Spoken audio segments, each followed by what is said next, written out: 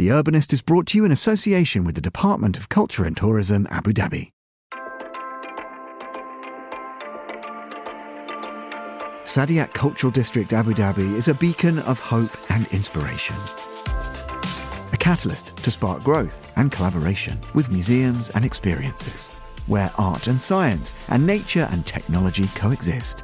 The belief of Abu Dhabi that culture is the backbone of our society. Stay tuned for a special episode of the show, in which you can hear His Excellency Mohammed Khalifa Al Mubarak explain exactly why and how Saadiyat Cultural District Abu Dhabi is the perfect place to collaborate, create and innovate. Saadiyat Cultural District Abu Dhabi, proud partner of The Urbanist on Monocle Radio.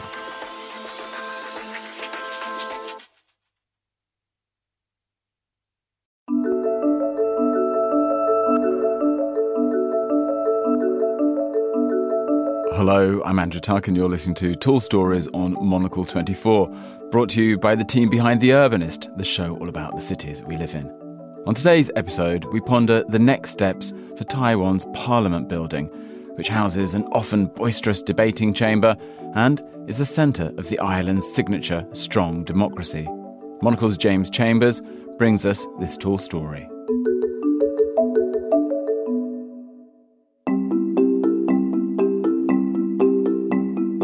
Taiwan's national parliament, which is known as the Legislative Yuan, is housed inside a former high school in the capital city, Taipei. The modest building barely warrants a photo opportunity, but it's a fitting playground for the rough and tumble of Taiwanese politics.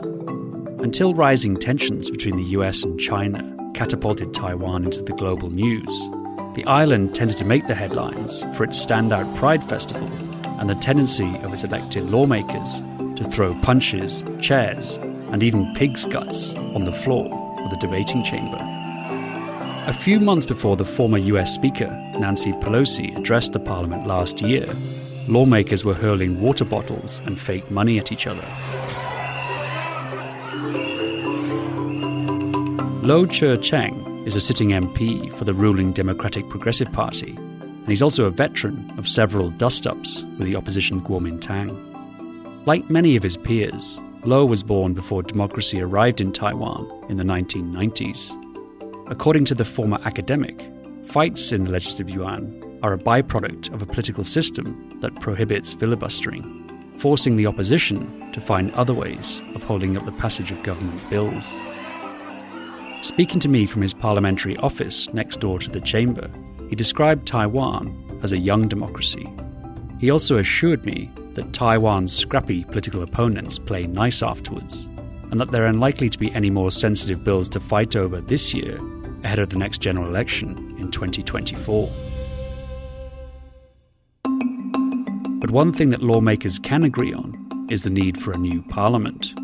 The current building, parts of which were built by the Japanese during the colonial era, was only ever meant to be a temporary home.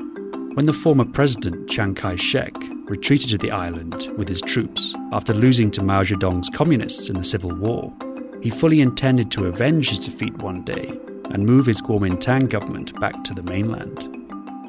As that dream faded, Taiwan's lawmakers stayed where they were, and over time, democracy flourished on the island, transforming what was once a rubber stamp parliament, akin to what exists in Beijing, to a modern-day temple of democracy, a rare one in the region. These days, Taiwan is ranked as one of the world's top 10 democracies, and a trip to Taipei has become a hot destination for political pilgrims. With a parliament likely to host more and more political delegations in the future, the need for a new building with more room and more grandeur has gained even greater urgency. During an exhibition of possible designs for the new parliament held in Taipei last year, the Speaker of the Legislative Yuan emphasized the need for architecture that symbolizes Taiwanese identity and sovereignty on the international stage, citing as examples to emulate the Capitol building in Washington and the UK's Palace of Westminster. The main sticking points are finding a suitable location for the new national parliament and convincing voters to pay for the construction of these new digs, a symbol, if ever there was one, of a mature democracy in action.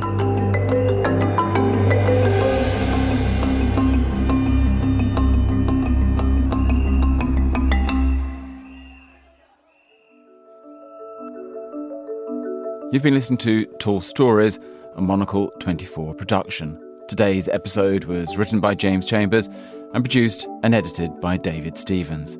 Remember to tune in on Thursday for the full 30-minute edition of The Urbanist. I'm Andrew Tuck. Goodbye, and thank you for listening, City Lovers.